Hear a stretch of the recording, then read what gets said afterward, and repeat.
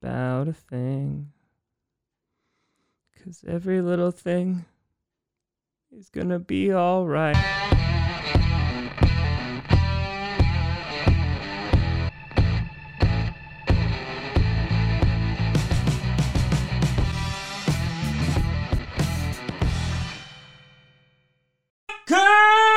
Posse Packer Nation.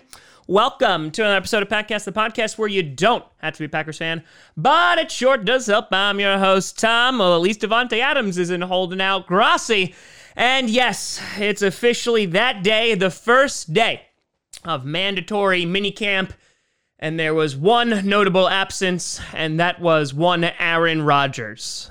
So, time for everybody in the media to panic and make some clickbait. Before we jump into this, I want to do a big shout and thank you to some brand new patrons and YouTube members. First, on the Patreon side of things, we have Joe Bonogo, we have Scott Skunk, and we have Andrew Cawthorn. A big shout out and thank you to you. And over on the YouTube side of things, we have Jojo Bella, Dan Mitchell, and Aiden Biddle. A big shout out and thank you to you all. So yes, last night, the story broke that it was likely that Aaron Rodgers was not going to be showing up today. A whole bunch of people sent me some DMs and asked me my thoughts about it, and it didn't really make a whole lot of sense to do a video on it until he actually didn't show up, which is today. And so, yes, back when we were making Aaron Rodgers videos, and we made a couple of them, and they were a bit long, and we kind of explained this entire process, I explained that mandatory minicamp was basically like the first real test. Obviously, Aaron Rodgers didn't show up to OTAs and basically forfeited $500,000, but at the same time, you also had all the veteran wide receivers not show up. So I wasn't as concerned. Now, fast forward to today, thankfully, all the wide receivers returned, including Davante Adams, which I know was a bit of a concern considering he's in a contract year. So there was a little bit of hesitation and nervousness that he might decide to sit out as well, but nope, it was just Aaron Rodgers. Now, unfortunately, that wasn't all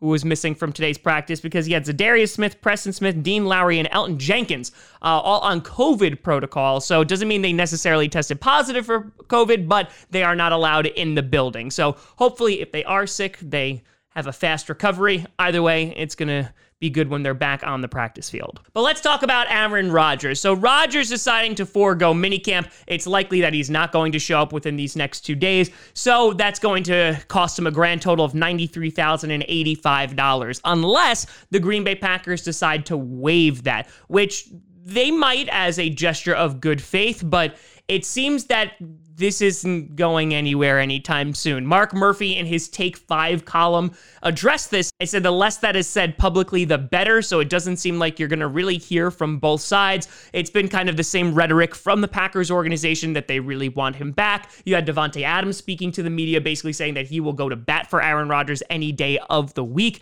and that kind of idea was spread amongst teammates who were also speaking today. Of course, they want him back, but even David Bakhtiari said he wouldn't hold a grudge regardless of what the outcome was. And so, unfortunately, what this means for Aaron Rodgers is we're not really going to know anything for a bit now, because the next big date is going to be mandatory training camp, and that's when things get real expensive, because that's going to cost him $50,000 for every single day of training camp that he misses. But as I said, it doesn't really seem like anything is really changed for either side, so they're still duking it out. Who knows what's being said in private? And so, honestly, at this point, it's just kind of waiting and seeing again, which is very frustrating, but I don't think that this ensures that Aaron Rodgers is gone. I also don't think this ensures that he's going to stay either.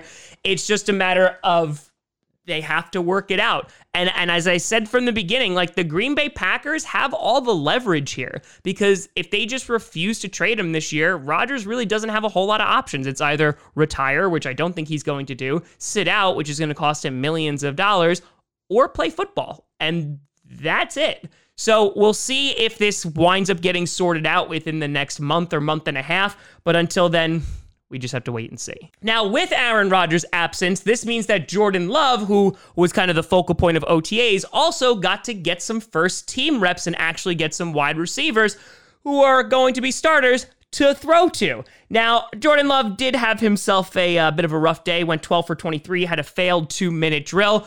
I am not going to panic on this because, again, if you were Following the Packers back in 2005, Aaron Rodgers was not good in training camp for quite some time. So let's not overreact here, he said, knowing that everyone was going to overreact. But I actually love the fact that Jordan Love is going to be able to benefit from this because obviously he missed out on the preseason last year. And so hopefully we're going to be able to kind of get a good look at what the kid can do. Obviously, his coaches have been praising him up and down for his work in the offseason, that his release looks better, his footwork looks better. It's just about getting that mental game there. So while Jordan Love did struggle with accuracy today, I can only hope that he's going to improve as time goes on. And just a final note about the wide receivers that did show up. Davante also came out and said that he did not collude or tell any of the veteran wide receivers not to show up. When Davante was asked why he missed OTAs, he basically said it's not for the reason you think. So it's a personal matter that has nothing to do with Aaron Rodgers.